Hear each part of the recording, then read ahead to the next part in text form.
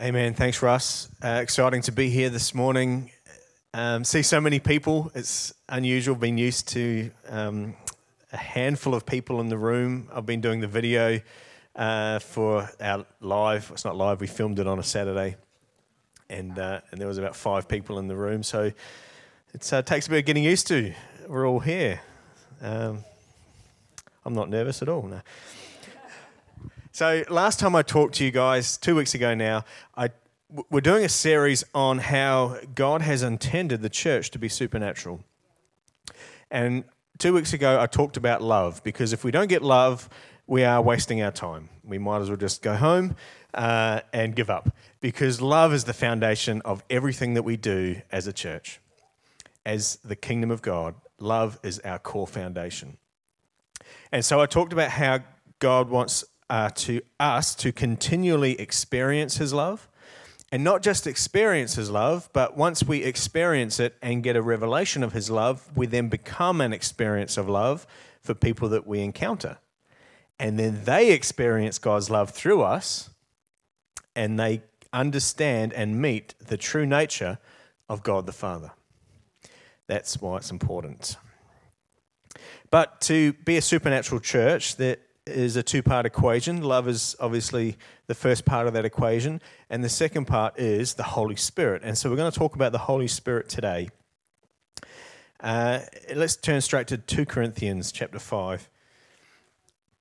Now all things are of God, who has reconciled us to himself through Jesus Christ, and has given us the ministry of reconciliation. Yes, please. That is, that God was in Christ reconciling the world to himself, not imputing their trespasses to them, and has committed to us the word of reconciliation.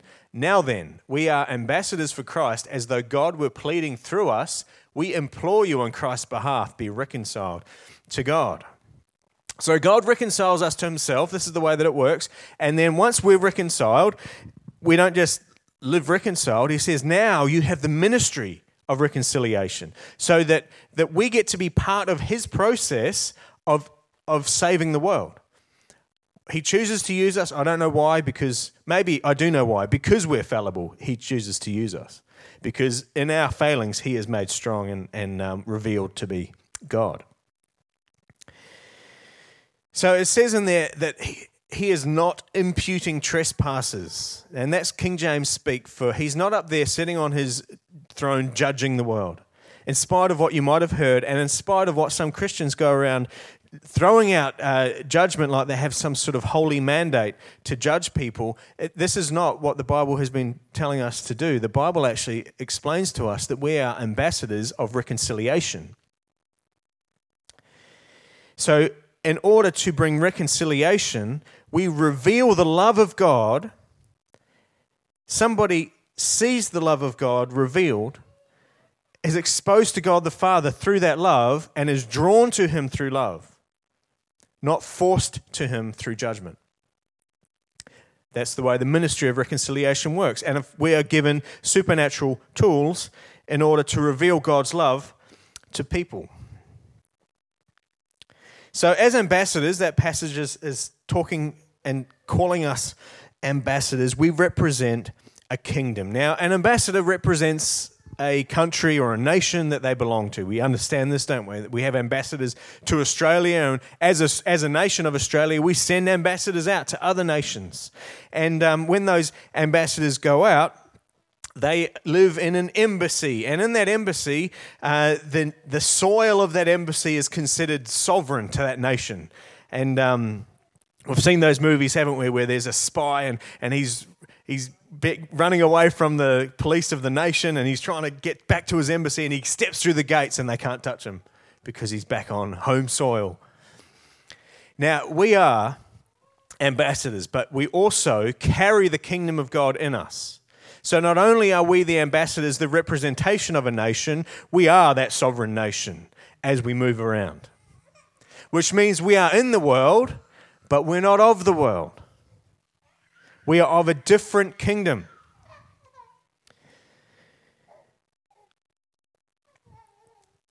So although we operate within the laws of the land, we actually answer first and foremost to a higher authority. What does this kingdom look like? Well, we touched on this last time we spoke, and in Matthew chapter 10, verse 7, it says this, "And as you go, preach, saying, the kingdom of heaven is at hand." So it's something to do with preaching. And then all this stuff: heal the sick, cleanse the lepers, raise the dead, cast out demons. Freely you have received, freely give. Or the same circumstances spoken of in Luke chapter 10, verse 9. "And heal the sick there, and say to them, the kingdom of God has come near to you." So the kingdom of God, there's something supernatural about the kingdom of God. When you lay hands on someone and you heal the sick, the kingdom of God has come near to them because it's in you and it's in the Holy Spirit and it's in the miracle which just happened. So as ambassadors, we represent this kingdom which is supernatural by nature, but we also carry the authority or the name of the nation or kingdom that we represent. Have a look in Luke chapter 10, verse 17. "Then the 70 returned with joy, saying, Lord, even the demons are subject to us in your name." So they're happy. They're like, yeah, this stuff works. The kingdom's real. It's supernatural. It's amazing. And Jesus says to them, "I saw Satan fall like lightning from heaven." A strange thing to say. We'll get back to that in a minute. "Behold, I give you the authority to trample on serpents and scorpions and over all the power of the enemy, and nothing shall by any means hurt you." Awesome. We have the authority. Yay, let's go out and do it. But then what does he say? "Nevertheless, do not rejoice in this, that the spirits are subject to you, but rather rejoice because your names are written in heaven." So it's an interesting thing to say. Yes, we carry an authority, and yes, Jesus has given us an authority, the authority of the kingdom. You see, when an ambassador, if Australia wants to negotiate a trade deal with a nation, they'll call the ambassador into the, we don't have a White House, what's ours called? The Parliament House, thanks Steve, the Canberra. So you call them into Canberra, and they talk to the ambassador. Now, the ambassador represents the nation that they're from, but they also speak in the authority of that nation. So if they decree something, or if they make a deal, or if they declare something, it's as if the ruler of that nation is making it. Does that make sense? It's not rocket science, I'm sure you're with me. So it's the same thing for us as ambassadors of Jesus Christ. We are standing in his authority, and so when we decree something by his name and his authority, we can expect it to happen because he's given us that authority. But then he goes on to say, don't rejoice in this. Do not rejoice in this, that the spirits are subject to you, but rather rejoice because your names are written in heaven. So don't let your focus shift to what God is doing through you, to the authority, because we can get focused on the authority that he's given us, and that can be the thing that we're celebrating. We must always point our celebration, give God the glory every single time. Because it's interesting. I said in the middle of that passage, he says, "I saw Satan fall like lightning from heaven." What a weird thing to throw in the middle there. Why did he say that? Well, For the first reason he said that, it was to determine his authority. He's like, well, I actually have the authority because I was there at the beginning of time and I saw all this happen, so that's who I am, and that's the authority that I carry. But the other reason he said that was a warning, because the very reason why Satan got cast out of heaven was because he wanted the glory for himself. And so Jesus is saying, you know what? The glory's not yours. The glory belongs to my Father, the source of it all. And so, yes, I give you authority, but it's not for you to be a big man, a miracle worker. And yes, I want to see you working miracles, but it's so that God gets the glory in everything that we do. And so it's not about how good you pray, and it's not about how much love you have, and it's not about any miracles that work out of your hand. It's all about him, the source of it all. And so we always point glory back to him and let him be God in that situation. So, God wants us to be ambassadors and advance his kingdom, which is supernatural in nature. Now, the text we have about advancing the kingdom is, of course, the Great Commission. And we looked at this last time, and I'm going to look at it again because it makes a good point. In Mark 16, verse 15, and he said to them, "Go into all the world and preach the gospel to every creature." And we look at this as the Great Commission, and we can do that because preaching is easy. Well, for some of us, it's easy. And all we need to do is open our mouths and say stuff. So, yeah, I've got that down pat. And then he says, "He who believes and is baptized will be saved, and he who does not believe will be condemned." Right, that's basic theology. We've got that. And then he says, "And these signs will follow those who believe. In my name, they will cast out demons. They will speak with new tongues. They will take up serpents. And if they drink anything deadly, it will by no means hurt them. They will lay hands on the sick, and they will recover."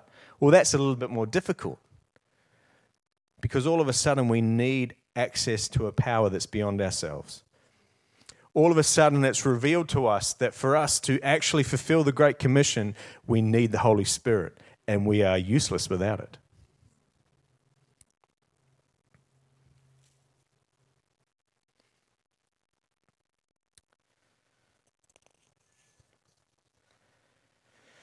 You see, if God's kingdom is not of this world, how can we use the things of this world to represent it? That's why when Paul preached, wherever he preached, signs and wonders followed. That it was not just a matter of saying something with your mouth, but it's a matter of being a supernatural church to represent a supernatural kingdom. Now, the disciples had this passage in mind when Jesus told them to wait in Acts. So Jesus is just about to go up through the clouds, and right before he goes, he says this in Acts chapter 1, verse 4. "After being assembled together with them, he commanded them not to depart from Jerusalem, but to wait for the promise of the Father, which he said, 'You have heard from me.' For John truly baptized with water, but you shall be baptized with the Holy Spirit not many days from now." Therefore, when they had come together, they asked him, saying, "Lord, will you at this time restore the kingdom to Israel?" They still hadn't quite grasped the truth of what was going on.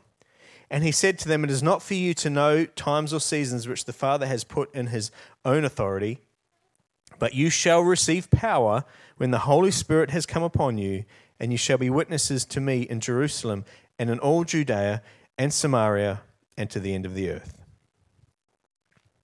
See, Jesus says to them, wait, because the kingdom is not a matter of me restoring Israel. They still had that concept in their mind, and they didn't for much longer because the Holy Spirit was just about to show up. But Jesus says, wait, because you don't understand. This kingdom is not of this world. You're going to need the Holy Spirit to represent this kingdom. In verse 8, it says, "You shall receive power when the Holy Spirit has come upon you, and you shall be witnesses to me in Jerusalem and to the end of the earth." That includes us here in Tasmania. We are almost at the end of the earth. What that verse is saying is quite challenging. It's saying, you know what? You can't actually be a witness without the Holy Spirit. You can say things, but you can't witness of who Jesus Christ is without the Holy Spirit. You see, Peter is a great example of this. Peter was transformed from someone who, just after the death or the crucifixion of Jesus Christ, Peter was denying his involvement. When people asked him, he's like, no, I didn't have anything involved. He was scared and unsure what was going on, and he did not want to be associated with what had just happened. And yet after he receives the Holy Spirit, only a couple of weeks later, he receives the power of the Holy Spirit, and he stands up in front of multitudes, thousands of people, including people who were there during the crucifixion, including people who were complicit in what they did to Jesus on the cross, because it says in the Bible they were cut to their heart and they were convicted when they heard Peter's words. And so Peter starts not only not being ashamed of his connection, he starts preaching the word to them, and we see 3,000 people get saved. Such is the power of the Holy Spirit. This is not something that we do in our own strength. When do we need the Holy Spirit? Well, I'm glad you asked, because I'm going to tell you. In Philippians chapter 4, it says, "I know how to be abased, and I know how to abound. Everywhere and in all things I have learned both to be full and to be hungry, both to abound and to suffer need. I can do all things through Christ who strengthens me. We love this verse. I love this verse. Whenever we're having a hard time, we get to quote this verse, and it gives us some sort of encouragement and reassurance that Jesus Christ is with us and he can strengthen us and get us through whatever situation we're going through. But when you look at the verse in the context of that passage, Paul is actually saying, you know what? Sometimes I have good days and the Lord strengthens me. Sometimes I'm full and the Lord is strengthening me. Sometimes I've got it all together, I'm having a great day, but I still need God in my life strengthening me even though I'm having a good day. In all times, at all times, we need the Holy Spirit. I can do all things through Christ who strengthens me. Some years ago, Fiona and I were at a large church in the States, known for its move of the Holy Spirit. And we're over there visiting and enjoying and just having a great time seeing God moving in this church. And we were visitors, and you know, like in these big fancy churches, they get little visitor packs. You don't get them here. We are not fancy. We just have Jesus for you. That's all we've got. Amen. But we got the little visitors pack, and in the pack was the stickers and the vouchers and the pen and all the stuff. And part of the visitors pack was a voucher to get a CD of the sermon. That's just showing how long ago it was now, a few years ago. And so after the service, we thought, let's go and redeem our voucher and we'll get our CD of the sermon. It was a great sermon. I'd love to listen to it again. So I went up into the foyer, and there's a man in a booth, and his job is to give out CDs, and he's got them all there. And so I went up to the man, and I give him my voucher, and he takes the voucher and gets the CD, and he gives me the CD, and I grab it, and he doesn't let go. And he looks at me in the eyes, and he starts prophesying a word of the Lord over my life. And I suddenly realize, you know what? His job is not there to give out CDs. Well, it is. His job is there to give out CDs, but his real job, his ambassador job, is to minister in the power of the kingdom. And it's true for all of us. You know, wherever we are, whatever we're doing, if we're at the supermarket or we're getting fuel or at work or hanging out with friends, you know, that's our cover. We are that secret agent. And our real job is to be ministering in the power of the Holy Spirit. That's why we need the Holy Spirit. In all times and in all things. You can let the Holy Spirit add a supernatural element to an earthly transaction. Because if we don't have it, you know, we're just the same as every other club. Except sometimes we're a little bit nicer. And I say sometimes, because sometimes we're not. Sometimes we're not even nicer. Not you guys, though. You're always nice.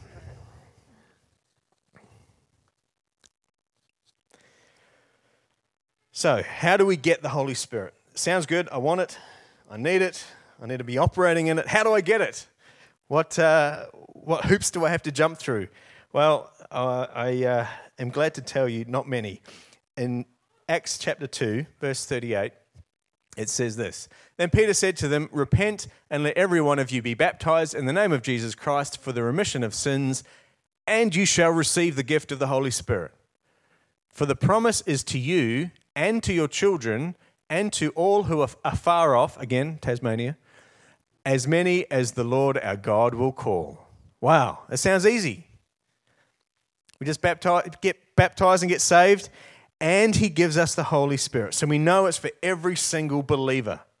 There is nothing that disqualifies you from it, except for not being a believer. So if you're not a believer today and you want the Holy Spirit, just get saved, and you'll get the Holy Spirit too.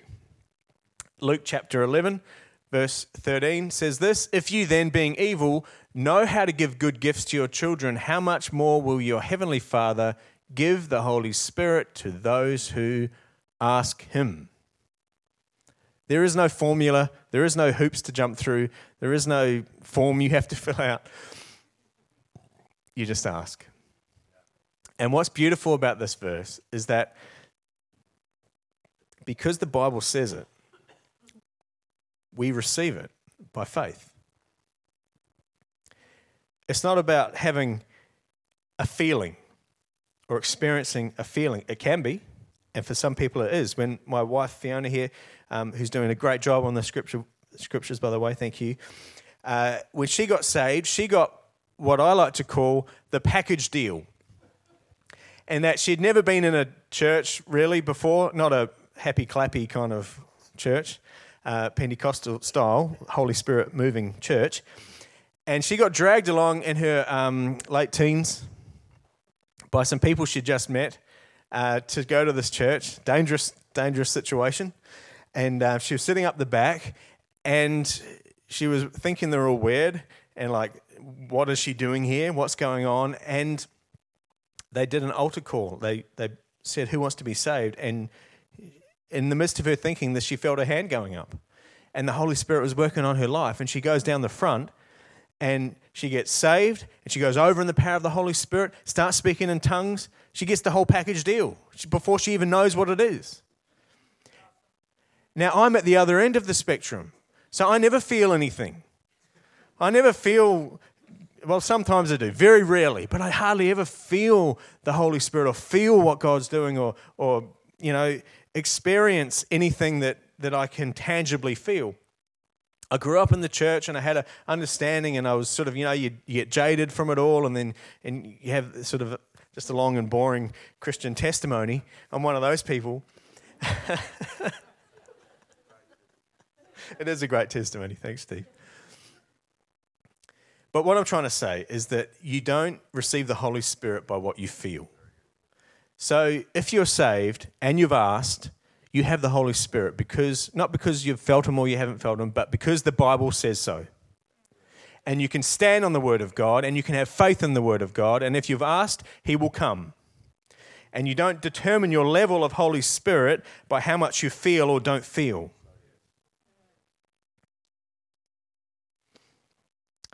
So let's just have a look at a couple more points and we'll bring it to a close. 2 Timothy chapter 1.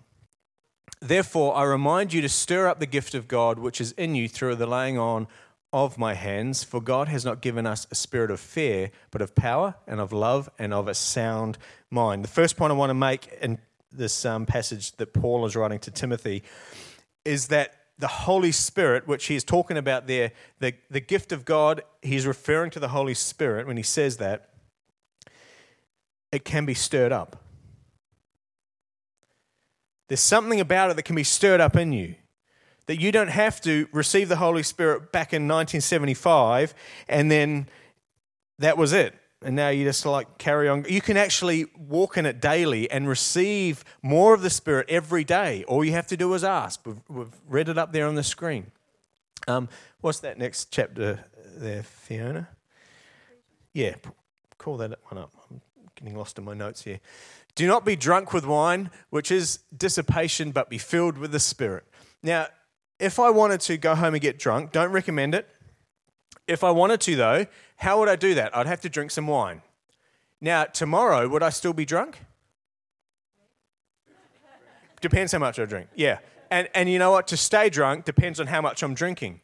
Because that word there, be filled, actually in the Greek, the tense for that phrase conveys the meaning of a continuous thing. You see, God wants us to be living a life continuously filled with the Spirit. So for me to be continuously drunk with wine, I've got to keep drinking. For me to be continuously filled with the Spirit, I've got to keep drinking. I've got to keep asking for more. I want more of you today. Holy Spirit, fill me today. I need you today. I want to be a conduit of your kingdom today. I want to be an ambassador today. Fill me with your Spirit. We can ask for it every day. We can stir it up within us. Don't live off that feeling you got back in 1975. As cool as it might have been, he has more for you. And that's exciting. And please excuse my illustration on this verse. It's in the Bible, so I'm absolved of any wrongdoing. Right. And the second point I want to make in 2 Timothy, if we could just go back there. I remind you to stir up the gift of God which is in you through the laying on of my hands, for God has not given us a spirit of fear, but of power and of love and of a sound mind. Fear is the enemy of you living a supernatural life, because he contrasts the two. One is the Holy Spirit moving in us, And the contrast to that is fear. Fear is created by the devil to stop you being supernatural.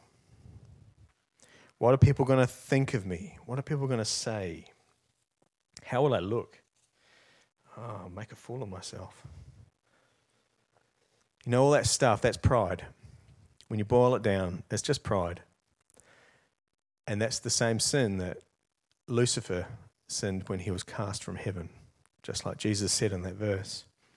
Pride comes before the fall. So if you're worried about how you look, your focus is actually just in the wrong place.